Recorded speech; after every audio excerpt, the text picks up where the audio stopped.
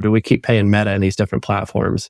Well, you're building up their pockets and their assets and their website's credibility. When you turn that off, you have nothing left over. You don't own any of that. You're basically leasing it. So when you focus on SEO, you're building up reputation, you're building up content, and you own all the results from that. I'm Jim Huffman, and this is If I Was Starting Today, a collection of conversations about half-baked startup ideas, growth tactics, and stories from founders, including my own journey as a business owner. All of the content is centered around one question. What would you do if you were starting today?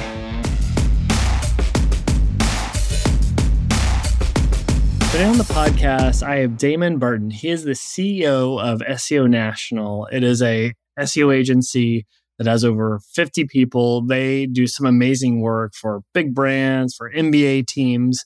And we really get into the story and the details of how he started his career as a designer. Would make websites like, wait, how do I get traffic to it? And how he worked for two insanely high growth companies, but both ended not well. One ended with his boss actually going to jail. And then he started launching his own thing, and how he's kind of played the long game after reading the E-Myth and the 4-Hour Work Week. He wanted to build a company that could pay him what he wanted, but also design the lifestyle that he wanted, which I think is really good to get into as we think about growing a company, but make sure it grows to align with your career goals and your lifestyle setup. We also talk about what he would do if he was starting an agency today. We get into the tactics. If you're looking to invest in SEO instead of ads, why you should do that and where you should start if you're wanting to do SEO. And then he talks about his strategy for how he's acquired all of his companies with one kind of main tactic over the past 17 years, which is something I actually took notes on. So really hope you enjoy this episode with Damon.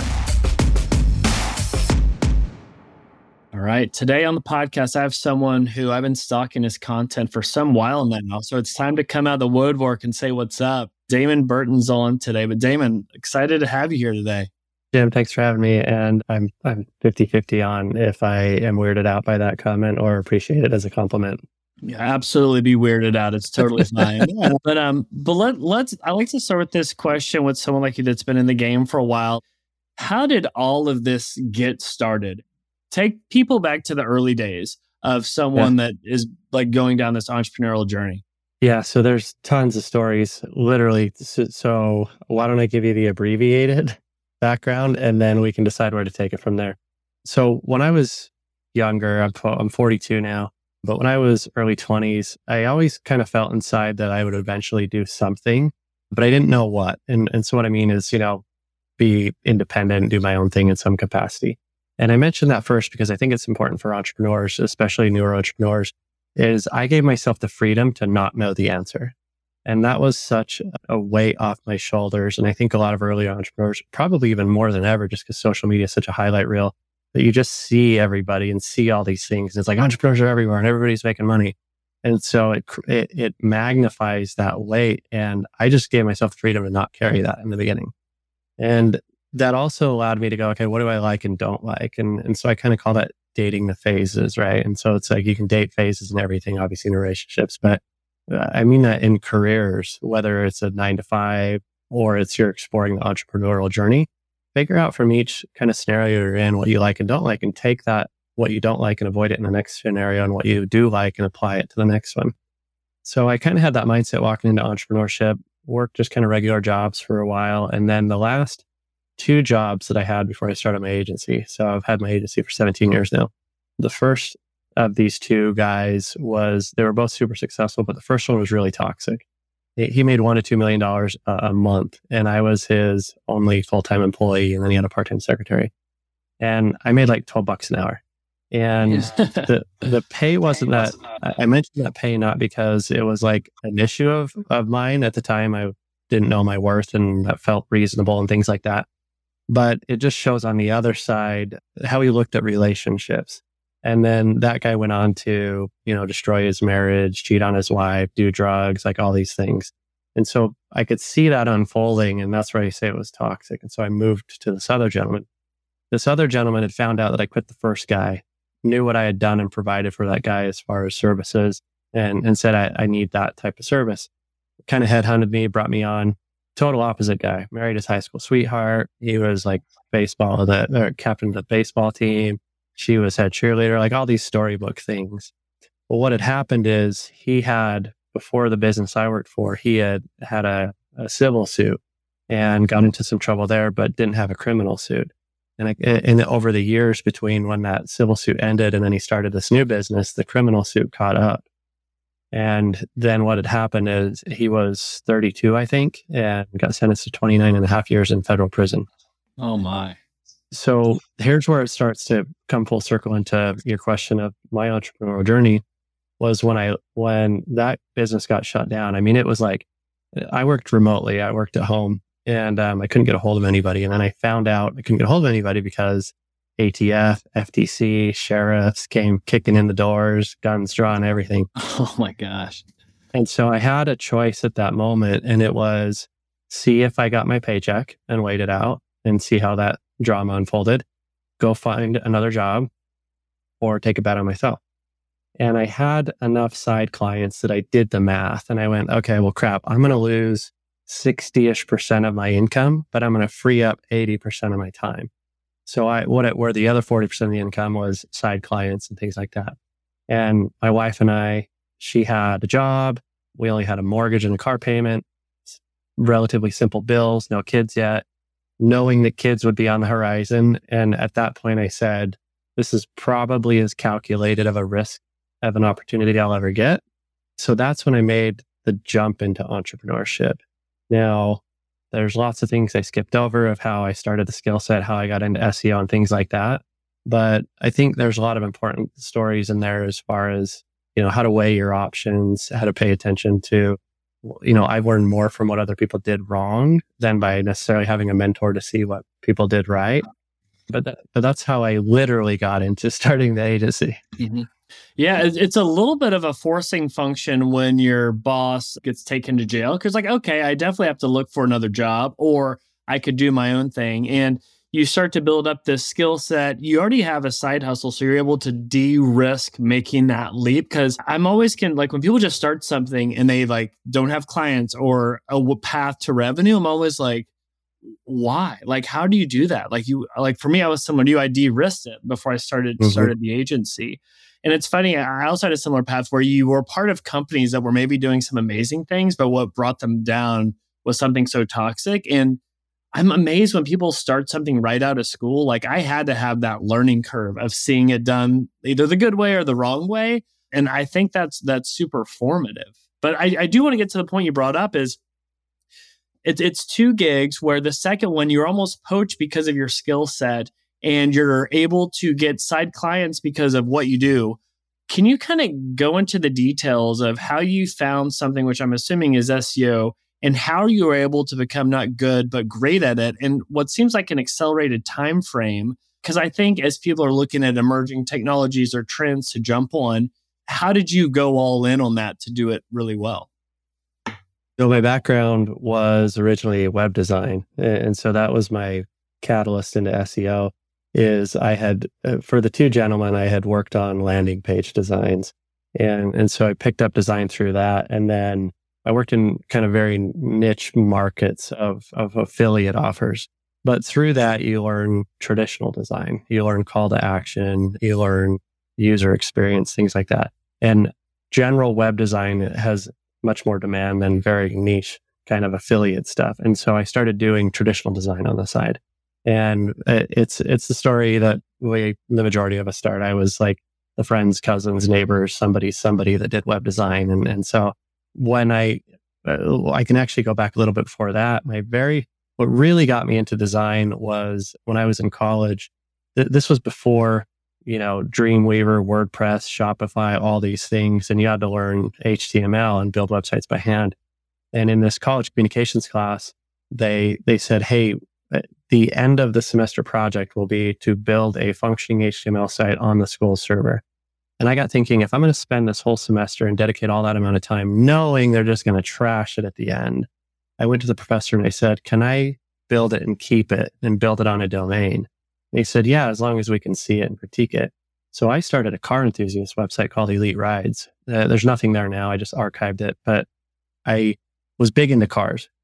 And when I started this car enthusiast website, it was like all the things like turbo Honda Civics and wheels and the cars you're into when you're in your early 20s. Well, what nobody knew was a movie called Fast and Furious came out later that year.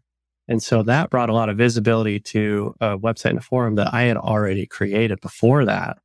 And so as that grew in popularity, I said, how do I make this design better? And that's when I took it to better understand the intentionality and the thought processes behind design.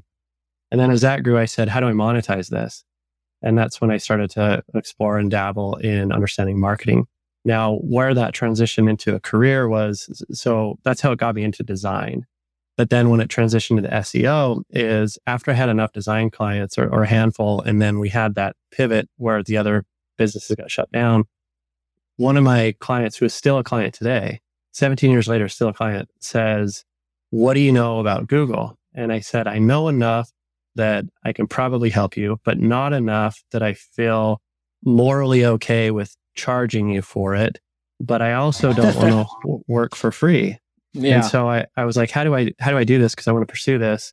I want to get paid, but I also know my skill set's not enough that I can put a price on it. And so I worked out a deal and I said, how about this? If we hit page 1 for this phrase in this amount of time frame, not only do you owe me retroactively, but then we start a monthly retainer. So that was the answer to incentivizing me to not work for free, but also de-risk them putting a bet on me. And so we ended up making that goal, hitting those benchmarks, and I enjoyed the process. And so then I took it to a second client who's also with me that they knew the first client. So I said, we just did this with these guys. I want to offer a similar arrangement to you. Are you interested? And so there was no risk for them. It either didn't work and they paid nothing, or it worked and we both succeeded. So they accepted, we hit the goals. And then at that point, I said, I enjoy this process. I don't want to be an agency that offers it all. Mm-hmm. So let's make SEO my thing. And then we explored SEO and I've stuck with it ever since. That's very cool. And I like how you being good at design and kind of tinkering and playing around. And then you go down this path. Okay, I can make a cool site. Wait, how do I drive traffic? How do I monetize? It just opens up these doors of opportunities that you're able to keep following, because it's so easy to be like, oh, here's the path I want to go down. But if you just kind of follow your curiosity and these doors will emerge, that's super exciting. So you make this leap. You've got this agency, or one that's becoming an agency. I don't know if it was like me, where I was like a glorified freelancer and I called myself an agency. And then eventually I was like, oh, wait, it's real. Right? It's like, oh, yes, let me go talk to my team. And it's like your virtual assistant over in Macedonia. I don't even go that far. You just set up an auto attendant that has 57 extensions and they all go to you. What's two for accounting, 3 for design, 4 for Damon, 5 for Damon, 6 for Damon. Yeah, all the dirty secrets of the early days. Talk about making that decision to make the leap.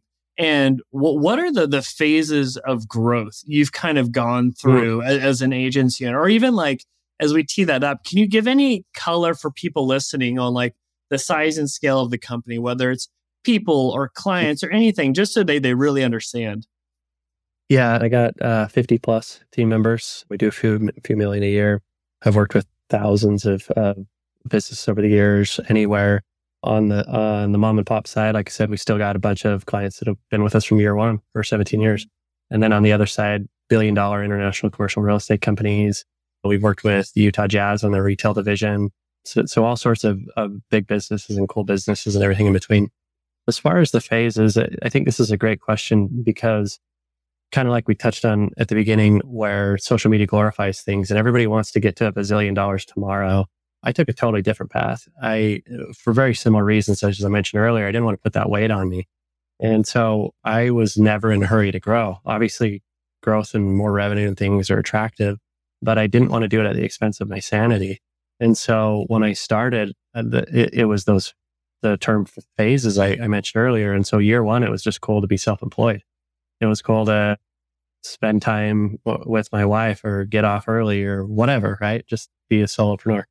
And then about a year and a half into it, I went, holy crap, I should probably do something with this. This is a legitimate opportunity I have.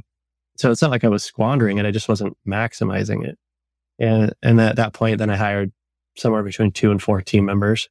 Did that for probably 2 or 3 years. And then I remember it was around year 4 when I was listening to 2 books around the same time. One was E-Myth Revisited and the other was 4-Hour Workweek. So if you're not familiar with those books, E-Myth Revisited tells you how to build a business dependent on processes and not individual team member skill sets. And then 4-Hour Workweek tells you how to compress time. If you listen to those, I'd recommend E-Myth first, because as you're building processes, and if you're listening to 4-Hour Workweek first and it tells you compress time, you don't know what corners you're cutting until you first documented your processes listening to something like E-Myth. So after that, I went, why don't I have more people doing these things? Why am I not delegating more? So then I went from 4 members to 8 team members, something like that. And then over time, we incrementally added people as needed. So we got from 8 to 15 over the next 2 years. And then when COVID hit, we blew up. We went from 15 to 50, like within a year. Wow. Yeah.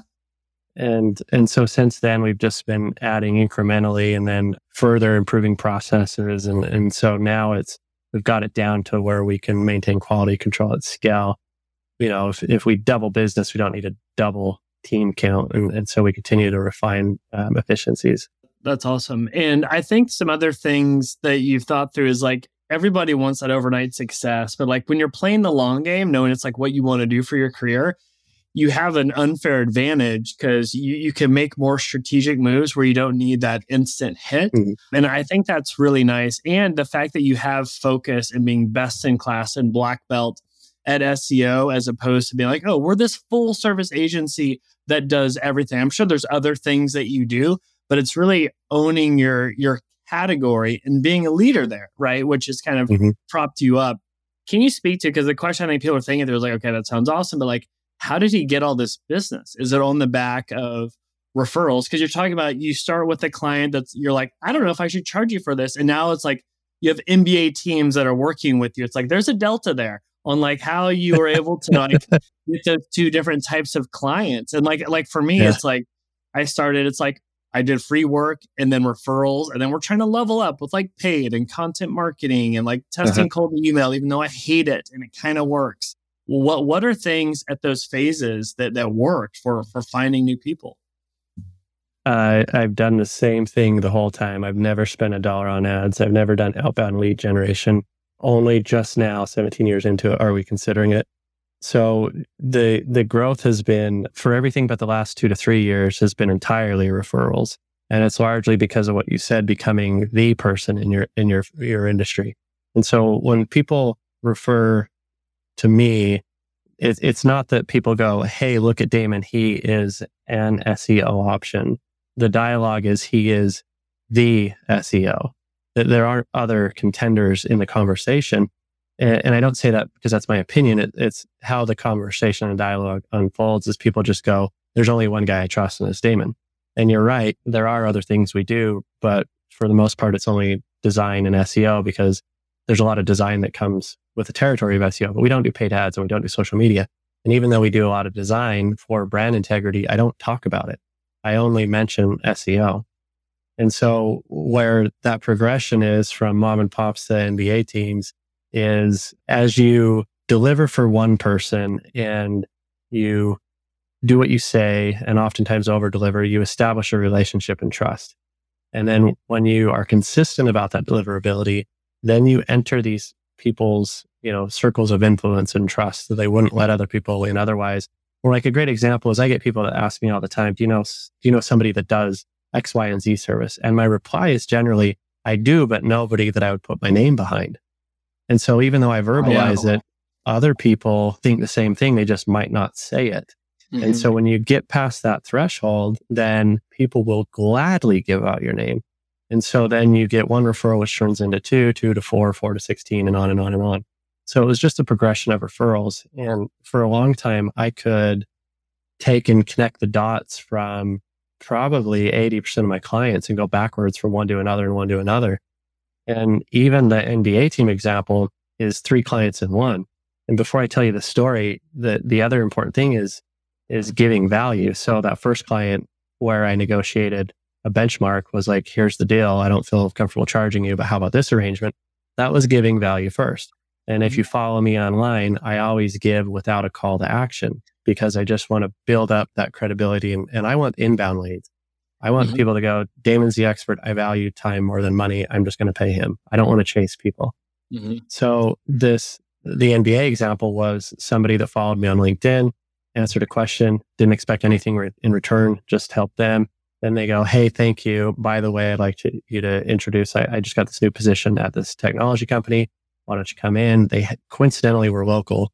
So I went in, gave a presentation, got that deal. He appreciated the transparency, where it was like, not only here are the pros of SEO, but here are the cons. Like, here's the full spectrum of what you need to consider.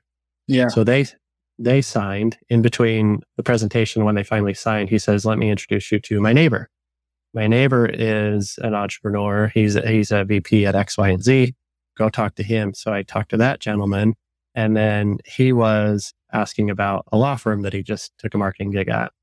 So similar thing, talked to him, value first, signed the agency. And then he says, by the way, I just started this marketing gig as I'm exiting the vice president of retail sales at the Utah Jazz retail division. One of my exiting responsibilities is to place marketing roles. Would you like to, come in here and give a bid on that? So what all started from a value-added post on LinkedIn ended up turning into 3 clients within 2 or 3 weeks. And it's largely been that over and over and over.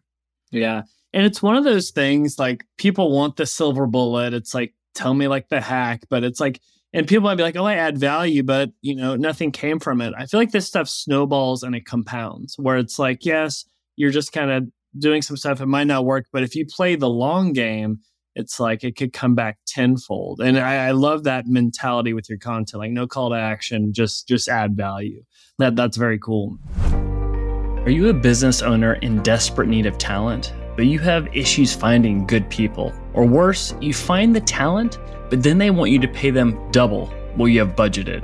Yeah, I know the feeling. This is where Remotely Talents can help. Imagine having a personal HR team that finds you A+ talent, and here's the best part. It costs you 40 or even 80% less than US employees. It's magic. So let's say you need help with setting up your social ads, your Google ads, email marketing, website development, customer service. Their team sources the top Ukrainian talent for you, and they deliver 3 top vetted candidates straight to your inbox. It's a one-time payment, and best yet, they give you a 60-day guarantee to ensure you're happy. Hey, if it doesn't work out, they'll find and replace the talent for free. Even better, 3% of all sales go to the Children's Hospital in Ukraine. At Growth at our agency, we've hired 4 people from Ukraine. I am blown away by the level of work we're getting. So whether you need a virtual assistant or a creative director, give this a try. Go to remotelytalents.com right now and start a conversation. See if they can help you. You really have nothing to lose. You mentioned something around, like, you value time more than money, and you mentioned the 4-hour work week with this idea of lifestyle design. And in some of your posts, you talk about the balance of, running a 50-person agency while also like being able to make it to like a kid's school event or something. Can you talk about like that intentional decision? Because you could like try and like light this thing on fire, put gasoline on it, and like take it to the moon verse.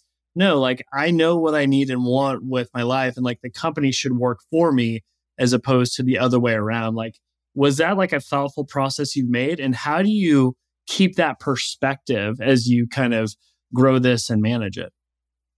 Yeah, that's a big part of my life. It started from my childhood. So grew up lower middle class, alcoholic stepdad. We all got some version of that, like some toxicity in our childhood. And so that either makes or breaks you. And for me, it made me. I was able to look at that and go, okay, don't do those things. And in seeing that, it was like, well, okay, one thing I don't want in my future version of Damon as an adult is I don't want financial instability. So then that means I want financial stability. That doesn't mean I want to be rich. That means I just don't want problems. And so that was an early focus. And then it's like, okay, how do you create, how do you foster a warm environment in a family? And so, okay, time and things and memories and legacy. And so I got exposed to that again, like we talked about mentorship. I learned more from what other people did wrong. So then I got exposed to that same concept in personal life. Like, okay, here's the things that I want by witnessing what I don't want. And so that's where the seed came from. But then I remember when my wife and I, we've been together for 20 years and coming up on our 17-year wedding anniversary. And before we had kids, I remember having a dialogue with myself going something along the lines of grind it out now so I don't have to later. And the premise of that was do the ridiculous 20 hours a day, 7 days a week, all the things I wouldn't support and condone now. But it's like, do it while you can when there's less risk, or do it intentionally, right? Like, don't just burn yourself out with no direct intention. And mine was, okay, burn myself out so I don't have to later. And so it was very planned. And then, okay, Damon, well, that's great. How do I apply that to my life? Is there anything more tactical? Well, nowadays I very black and white about it. So it's like my calendar, I book out the times for my wife and family first. And so I'll elaborate on that because I don't book times like, I can only hang out with my wife and kids during this time. I book times that nobody else can interrupt my times. Yeah. So for example, it's like, I don't work after 5. Our auto attendants shut off at 5. You can't even get a hold of me by then. I don't give clients my cell phone number. Our contract states that email is the preferred form of communication, and we don't check it after hours. We don't check it on the weekends. And so I set those expectations with clients in advance. When it's during school months, I block off 8 a.m. to 9 a.m. So then I can walk my kids to school. I also block off 3 p.m. to 4 p.m. so I can be there when they get home. And, I work from home, but there's a big difference between dad being home and downstairs in the office and not being seen at 3, and dad being upstairs at the kitchen counter when they walk in or walking to school and walking home with them. So I make sure I'm present. And, maybe one example is even just this morning, my kids play competition soccer, and there's a tournament that they're in. And I found their team is the host of it. And so guaranteed every year, there's at least this one tournament that their team hosts.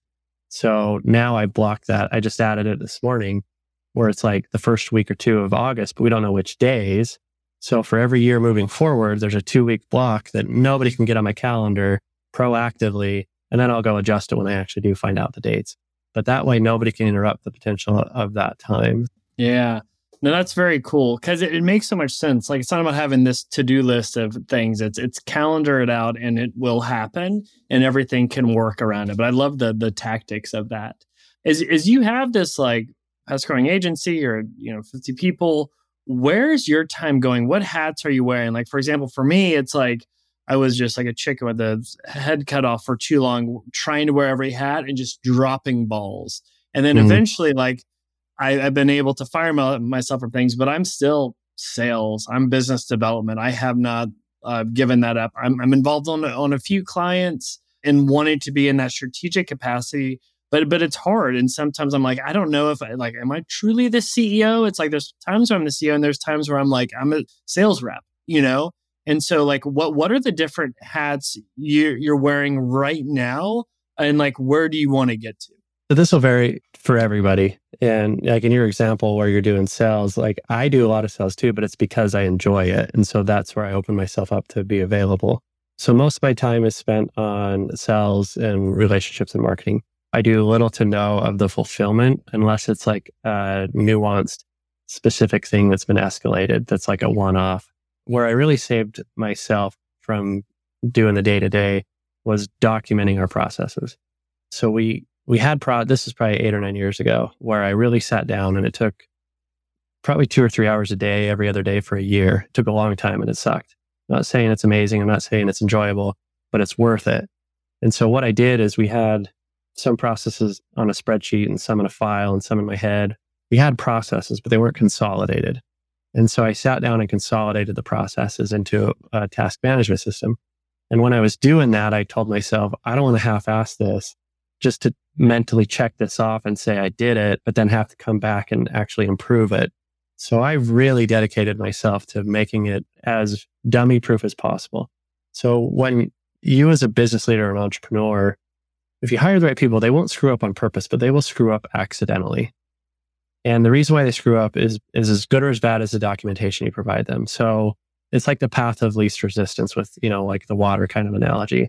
Your team members are going to follow the documentation, but if you didn't document something because you have a greater skill set and you took it for granted, your team member doesn't have that skill set and they don't know that they skipped something. So I built out our processes as if I knew nothing. Could I just give this to anybody that the only skill set was A, they could read, B, they could follow directions, could they accomplish the goal? And so that really saved a lot of time, was building that out. Now, as far as where my day-to-day is, nowadays, is about a year ago, I hired a COO. I've been really trying to give him operational things. He's taken over 90% of it. So now it's largely sales and growth. Where I'm pushing myself to be is just the evangelist of the company, because that's where I enjoy. I enjoy the relationships. I enjoy educating. Just like before we hit record, we're chatting about potentially getting together and I can give a presentation. Those are the things that I enjoy, and it also brings business. So that's where I'm trying to move my time towards. Yeah, that's nice. And to be intentional there. But I agree. That's great. You got a COO, like getting someone that's senior that can take stuff off your plate and do it at a whole nother level is such a huge unlock for growth. I feel like that's the best growth hack, is hiring amazing people. So there's some fun stuff on your website. I'm like, okay, talk to Damon. Here's some things to talk about. Like, so our agency, we focus heavy on like paid acquisition. We don't do SEO. And one thing we hear from clients is, okay, I want to do SEO, but it's a long-term game. When should I think about doing it? Can you make the case on like, okay, why do SEO now, and why people should stop pouring $50K into Meta and Google's pockets for ads and really focus on SEO? Because the pushback I hear a lot of times, like, yeah, I want to do SEO, but I'm not going to see results for 9 to 12 months. I need revenue now. Like, how do you talk through that? Like, whenever someone's looking at SEO, not against hiring you versus an SEO agency, but you versus a different marketing initiative. Yeah, so I'll answer it two ways. The short answer, and then probably the more appropriate answer. The short answer is I'm fortunate these days, because of the work we put in and the reputation we built, that usually by the time somebody gets to me, they're already answered that question for themselves. Yeah. So I don't have to debate that too much. But there was certainly a time where I had to go through that.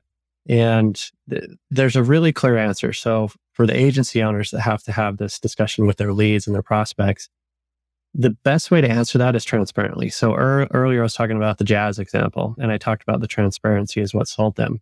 I lean into all the negatives about SEO, because if they already know the worst, then it can only get better from there. Here's where agencies drop the ball, though. The problem isn't that SEO takes a year. It's that you didn't tell them why it takes a year. And so if you can communicate, hey, I'm not locking you into a year-long contract because I want to take advantage of it.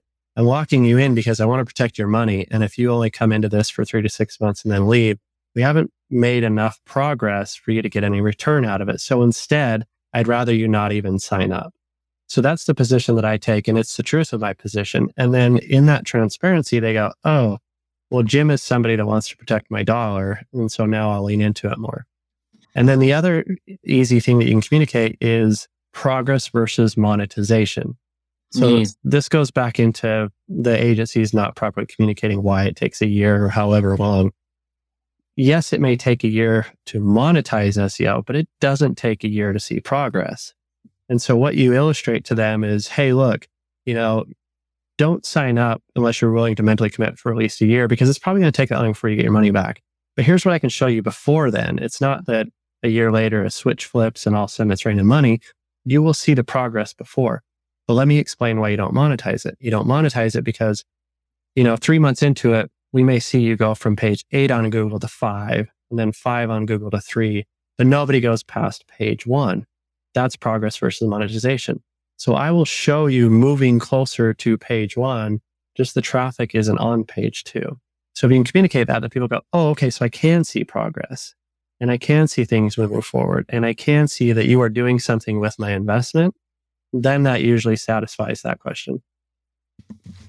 I just took some notes there on some advice for myself, but that's really good advice. So someone sold on SEO, they're getting started, and we can even go to a vivid example. It could be like a lead generation company that sells HVAC locally in Utah or Seattle, or you could go the path of an e-commerce company that makes athleisure stuff for CrossFitters. How should someone think about approaching SEO? It's like, okay, it's all about your sitemap and technical SEO, or it's like, hey, we need to make an SEO-driven content strategy. Not to just like generalize ideas, but what are some things people should take away when thinking about strategies and tactics, and then aligns with like, what do you all offer? Where do you really plant your flag as far as the stuff that you do?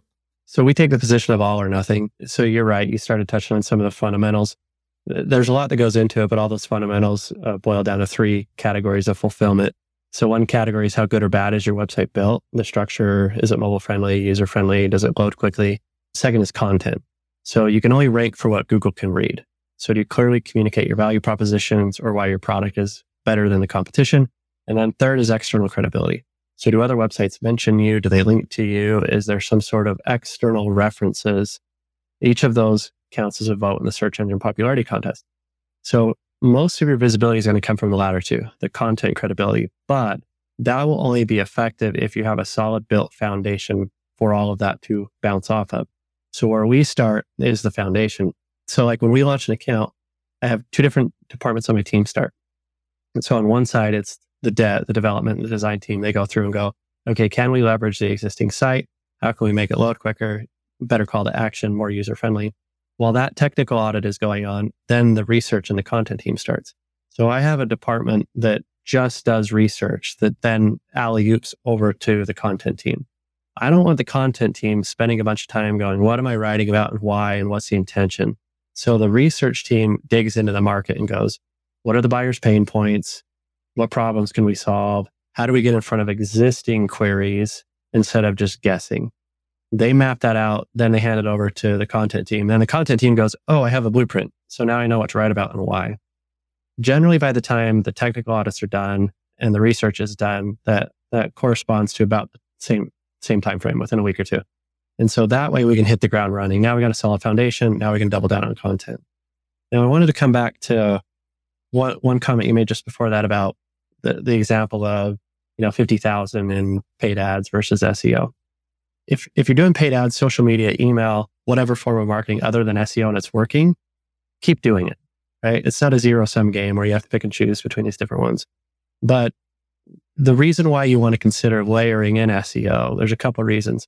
One is there's a great study by an entity called Conductor. Conductor did a survey or some sort of data analysis on the types of traffic from that source to website. And so they simplified it down to email, PPC, social, and organic search. And what was fascinating was for how successful people can be on paid ads and search, if I remember the statistics right, it was as a whole, and it may vary by industry, social media only drives 2% of traffic from social to site. Paid ads only drives 6% of traffic from source to site, and organic drives 64%. So if you're doing awesome on those other, look at how big of a piece of the pie that's being left. And then maybe the last comment on this is you had the right point where it's like, do we keep paying Meta in these different platforms? Well, you're building up their pockets and their assets and their website's credibility. When you turn that off, you have nothing left over. You don't own any of that. You're basically leasing it. So when you focus on SEO, you're building up reputation, you're building up content, and you own all the results from that. And then the bonus to that is social doesn't influence SEO, but SEO can influence social and paid ads because quality score on page speed, quality score on content relevance, those are all things that you improve through SEO, which then often decrease your cost per acquisition on the other platforms. That's really well laid out. And I totally agree. That's the thing. You stop paying the piper with Google and Facebook, you turn that off, your traffic turns off. Whereas with organic, it really starts to compound. I was a part of one startup that grew on the back of SEO. And once you see it, you can't unsee it as far as like that being the right approach. And you're totally right. Because I look at our clients that are doing exciting things and their Google Analytics all back up that ratio you're saying of traffic from organic versus social versus referral or wherever else. So one more question on the agency. You mentioned before you used to price based on performance. How has that shifted? Like we've tried pricing a bazillion ways under the sun where we do quite a bit of fixed retainers. We have some variable structures as well. And then we've done a little bit of performance-based. It can just get so muddy on who's tracking the data and whatnot. I don't know for you, like where your struggles have been in nailing the pricing. So I've only done it for those 2 clients and never again. So I very early knew that was not the answer, and kudos to those that make it the answer. But you nailed the reason why I don't. It can be too diluted. And my bigger problem, you pointed out, the data gets diluted. It's hard to track. It's hard to guarantee, whose piece of the pie, how much of the pie you get. My bigger problem is there's too many other people that can mess up my work. Mm-hmm. And so I've been offered countless arrangements of rev share over the years, and across the board, it's a no. And I just made an exception this year, and guess what happened? It didn't work out. And so I made an exception for somebody that I trust and I still trust. But when legal counsel got involved, it just diluted the value of the amount of we were taking on the entire risk. It was, hey, you do nothing. We're going to put in all the time. We're going to put in all the money. And if it works, give us a percent. And then, legal wanted to devalue the percent. And it just made no sense to me. And so other than those 2, I don't do performance, and I actually do fixed rate. So that rate has evolved over the years though. When I first started the agency, I was more of the budget provider because I've always been honest with myself. Okay, what level of fulfillment can I deliver? And so in the beginning, I was probably underpriced, but it's where I felt like I could sleep at night comfortably, where it's like, yeah, this is probably where I need to be at, minus a little bit just because I'm an idiot. Yeah. And when I first started, this was 17 years ago, it was like $300 a month. And then I moved from 300 to 750. And that was scary. It's so funny how pricing scares you in the beginning. Oh, totally. I was terrified to go from 750 to 1,000. Like that is such a huge number. And then I went from 1,000 to 1,500, 1,500 to 2,000. And then by then I started to be like, no, I'm good at what I do. And I took the opposite. It's like, this is non-negotiable. Like I deliver a value, and even the value I deliver at this price point is probably underappreciated. And so now our average price point is probably 3,500 to 5,000 a month. But even then, I could probably go higher. But then there starts to be a gray area of the type of people you want to work for and work with versus who sees it. And I'd rather take the client that I like to work for at 3,500 than to scare them away at 4,500. So you eventually want to get to a place where you're fortunate enough to kind of decide who you work with. Yeah. And it is fun, like whenever you're giving them something where you're making good money, but the value to them like far exceeds what they're paying. And that's probably why you have really good long-term retention, right? Is that value exchange is everything. Yeah, my first pricing, I did like a full 40-page marketing plan for like $250. I remember calculating the hourly work on it. I was like, that was definitely below minimum wage. I could have gone to Chipotle and made a lot more money. One question that I like to ask everybody is, what is the nicest thing anyone's done for you in your professional career? I don't know that I could answer a specific thing, but I could give a specific type of thing. So what I mean is, like a specific experience is, I like the wild card in things. And that's why I often, do all these presentations and interviews and this and that for free, is because you never know what ends up coming out of it. So over the years, I got one of those rubber sports kind of bracelet things, and it said WWDVD. And it was from a client, and it stands for What Would Damon Burton Do? And she wears it when she gets stuck on a decision that she doesn't know the answer. And so she goes, I basically try and go, what would Damon do? And then that's the answer. So then what happened after that is I made a post about it and shared the story. Then I had somebody on LinkedIn, actually I remember his first name, I can't remember his last name, but I got a screenshot of it. His name was Ben. And Ben asked if we could get on Zoom and I could help him out with a question. So I gave him a couple minutes of my time. And then afterwards, he wrote this kind post about me giving him value and not pitching him and just helping him out. And in the post, he drew a cartoon of me. And so then I had somebody after that take the WWDVD and married it with the cartoon and sent me a bunch of pins. And so now I got these little pins with my cartoon face and WWDVD. And my kids start to see these things. And so my 12-year-old has one of the pins on his lamp. So now my face has become a thing. And I've had somebody send me air fresheners with my face. We have this blanket that is just a bunch of my faces that somebody went and pulled images off social media. And it's like this family heirloom. My kids fight over it. And then the most recent thing is I got sent a bobblehead. Oh man, that's a good bobblehead too. It's like Superman style. That's cool. So it's the wild card of things, because like I'd never buy a blanket with my face on it. I'd never buy a bobblehead. But then the story behind it, though, when you dig into it, means a lot. That's super cool. It kind of goes back to what you were saying before too, as far as like value first, give value, don't ask for things in return, and good things will happen. That's very cool, man.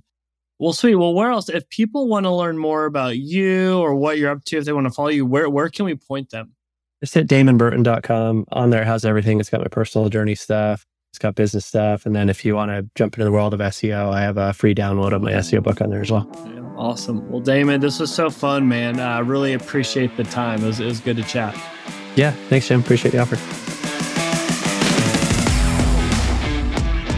I'll give a few plugs.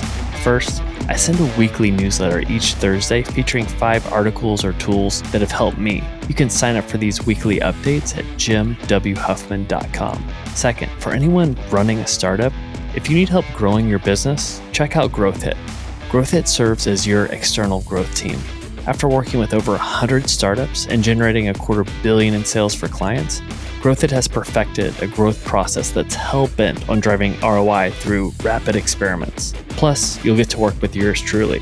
So if you want to work with a team that's worked with startups that have been funded by Andreessen Horowitz or featured on Shark Tank, then check out growthhit.com. And finally, I wrote a book called The Growth Marketer's Playbook that takes everything I've learned as a growth mentor for venture-backed startups, and I've distilled it down to 140 pages. So instead of hiring a growth team, save yourself some money, get the book, and you can just do it yourself. I hope you enjoyed this episode, and I'd love to hear feedback. I'm on Twitter at Jim W. Huffman.